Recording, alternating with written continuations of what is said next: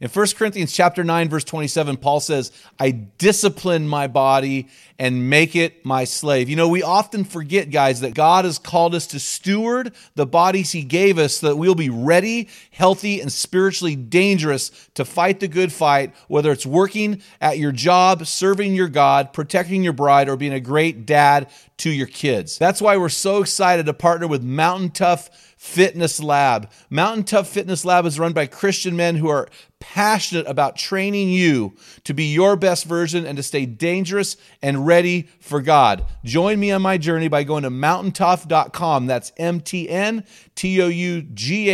and getting your free 6-week trial when you type in the code ARENA30. You won't be disappointed. Stay dangerous.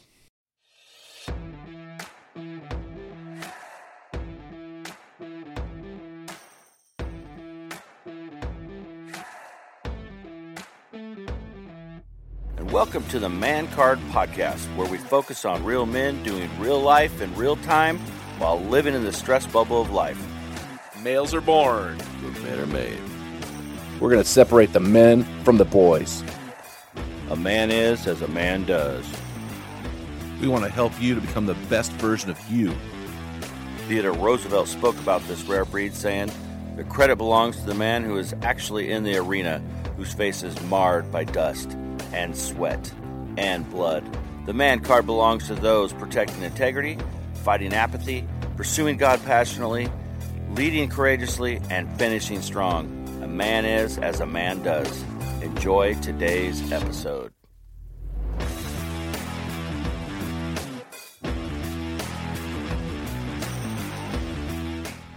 Men in the arena, we salute you. Hey guys, we honor you today because you are getting it done in the stress bubble of life. And you're not alone, guys. We're in this together. Men congregate in the dirt of the arena floor. Males hide in the anonymous crowd and cheer for those guys bleeding and sweating and grinding it out for the cause of manhood and those they love. Hey, thank you guys for getting it done. Thank you for listening to this episode of the Man Card Podcast, Equipping Men in 10. And we are pumped. Hey, we want to call you into the arena, guys. We want to call you out of your apathy. We want to call you up to the best version of the man that you've been called to be. I'm Jim Ramos, and I'm here with my producer and my brother from another mother, Dale Culver. What's up, buddy? Mm-hmm. All right, what do you mean? Are you pretending like you're chewing food? I know you're starving. We've been sitting here for like 5 hours recording. For a tuna sandwich. Just earlier, it was a salmon sandwich. Yeah, you're downgrading. We actually have salmon. I'm excited. Okay, all right. Oh, buddy. Oh, yeah, it's 1:15 our time, so we'll be done here in about 10 minutes, God willing. So, hey, do you got a man? You got a man law for us today? So, just so you know, this comes from Laws of Modern Man, and this is like law number 306. So that's where I'm getting it because you ask a lot of times. They have some weak moments. This is good, though. Learning how to be happy is the single most important skill you will ever learn and use. Those guys. That's a man law or a human law? Well, I'm going to say it's a man law. Those guys living in the stress bubble of life that think, well, wouldn't it be maybe better over here? Or if I was with her, then maybe things would be different. Or, you know, if I didn't have the kids, or if I had this car or this house or this job, you know what? Learn to be happy with what you have. Be content. I guess another better word would be that. Be content with what you have instead of thinking, I need to be somewhere else, doing something else, with someone else. No, that's really good, bro. I heard a statement one time from an unknown person. I should just say, you know, I've been thinking about this quote, and here it is. Happiness is about what happens to you. Contentment is about what happens in you. And so I think you're absolutely right. Instead of saying, oh, I think that woman over there is prettier than my wife, blah, blah, blah, she talks to me better. Hey, you know what, bro? Go and talk to your wife with tender, you know, whispers and sweet nothings, and treat your wife like a jewel, and watch the beauty in her come out. You know, stop crying about that neighbor, how he has a better car than you or a bigger house. You know, I mean, I'm over that. I'll be honest with you. I'm 51 years old, and I watch my 70-year-old friends are downgrading. They're downsizing. Right. You know, so I don't know who we're trying to keep up with here. Let's just be content with what we have, man, and live to be happy, enjoy the moment, and embrace it. Because if we're walking around with a half-empty glass all the time, people don't want to be around that. It really is repulsive. Right. And there's a difference between contentment and complacency. Complacency. Help me out. Yeah, with this. well, I think some guys might hear this and go, "Oh, so I'm supposed to be complacent? I don't have to get a job."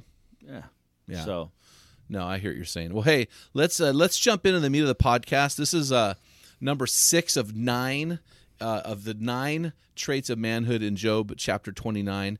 And in my opinion, Dale, this is the biggest issue that men deal with. This is maybe the greatest gift that you can give a man. It is probably the most painful thing that you can take away from him, and it's respect.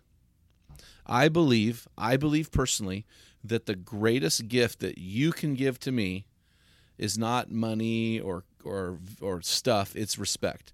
If you don't respect me, you've hurt me. In fact, I would rather have my wife respect me than love me.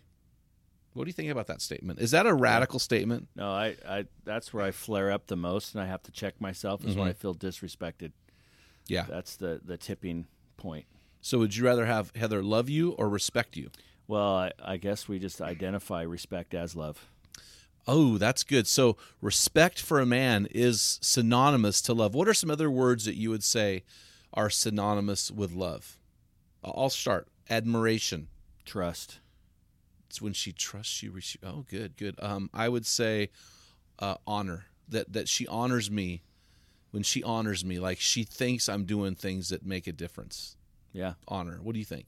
You got another one? It's a sentence, a paragraph. When I would work outside of the home and I'd walk in and my wife had been home all day and dinner set on the table, the family sitting around, I guess that's kind of an honor thing. You come in, she thought of me. Oh, that's good. I would say submission. I want to know that my wife trusts me enough to defer her leadership to me. Right. I think a lot of times men are asking women to submit. They're demanding it, but they're not commanding the respect from their women. So they're saying to their wives, you need to respect me, but they're not living the life that deserves it. Let me explain it this way. I believe there are 2 types of respect. Positional respect and personal respect. Now, my father-in-law several years ago was having lunch, and as he was having lunch, the president of the United States of America walked in to the restaurant where he was having lunch. And he hated that president. He didn't vote for that president. He didn't respect that president. But he got up, walked over to that president to shake his hand. The Secret Service kind of attacked him and put him down.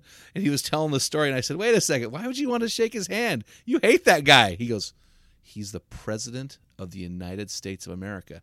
So my father-in-law respected the position, but not the man. Right. And I think that's a really important thing. You know, we can say, respect me, I'm the husband. Or we can take a better approach, which is living your life in such a way to be respected by the people that you love. John Maxwell once said, success in life for him was that the people who knew him the best respected him the most. And that haunts me a little bit. That's scary when you think the people that know the lazy side of you, the sin side of you, the worst side of you, that they respect you anyway. That's pretty impressive. So how do you think, what are some things that a man can do to lose the respect of those he loves? Your failures, not respecting others is a big one. Not respecting others. Yeah, that's important. Not that's a honoring big deal. others. And then if they see you doing something deceitful, or for self-gain, they see you're nasty, then that could really do it. What's your ugly? Exactly. So lack of integrity. That's what I'm looking for. I think men we are going to fail. So I don't think that we can ask men to be perfect. We're going to fail. But when we fail forward. In other words, admit our failures, make our failures right with those that we've wronged, and move on from that. I think when a man is unwilling to accept his failures, he's going to be locked into a state of boyhood, you know. Right. So how do men earn respect? So on the flip side of that, what are some things that we do to be admired and respected by those who we interact with? What are some things that we do? What do we need to do? Well, I think that part of that first man rule is the gentleness when you're dealing with people in a gentle, respectful way. Living a life of integrity, honesty, being a man of your word. When you say you're going to be somewhere at a certain time, you're there. I think that over time is because if you lose it, it's going to take a while for you to get it back. A long while. Yeah. I had a situation a couple years ago where I know I lost respect to certain guys, and I knew that was going to happen going in, but that's tough to get that back. Right. I think also, my sons like to say, "Look good, play good," which there's a lie and a truth in that. But the truth is, if I want to command respect from others, I need to respect myself enough to earn the respect of others. If I don't respect myself, then it's going to be hard for others to respect me, right? And so that's another part of it. So I think that there is this looking good. There's an element of earning the respect by your stature and the way you carry yourself. And I think there's this integrity part of respect where we've earned that with people. And so if you're a guy in a position of respect, I would just encourage you to earn the personal respect, because just because people call you Mr., or just because they call you president, or just because they call you their Lord and their master, that's what your wives call you because you're the man. No, I'm just kidding. That's correct. Just because you're in a position, get off your knees, honey. It's okay. You don't have to bow down to me and feed me grapes. Anyway, but just because you have a position does not mean you've earned it. And so, guys, be a man worthy of respect. So you've been listening, guys, to this episode of the Man Card Podcast, Equipping Men in 10. So, guys, we want to encourage you in 2017, at the end of it here in 2018, partner with us in our goal of 10,000 downloads a month. We've reached our first goal this year of 10,000 downloads a year. Now we want to see God just geometrically explode this thing. So write a positive review.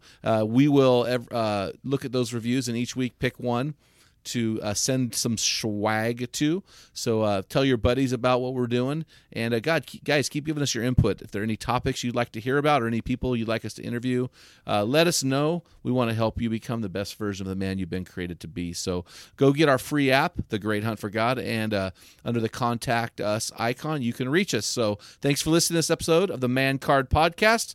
Tune in next week. It's going to be awesome, I promise. Until next time, get in the arena, guys. Get dirty, get sweaty, get bloody, get in that stress bubble, and grind it out. This is Dale Culver, and you've been listening to the Man Card Podcast. Has your man card been challenged today? If you hunger to be the best version of a man, then purchase your own copy of the Field Guide, our bathroom book for men. Jim wrote this book for men who don't read books. It's a daily study of manly words explained with great stories. You will find enough entries to read one a day for an entire year. That's right, 365 daily readings on what a man is and does. Get your copy for you and your friends on our website at thegreathuntforgod.com. You will also find our 5-book Man Card series. Grab several copies, recruit some friends, and champion the cause for men today. We are a donor-supported, nonprofit organization with the mission to transform the lives of men and those they love. If today's podcast has inspired you, consider being a financial champion by going to The Great Hunt for God and click the Give link in the menu drop-down. Also, download the Great Hunt for God app today. It is available in all the app stores for all devices. It has videos, podcasts, our store, and many other links to the world of The Great Hunt for God.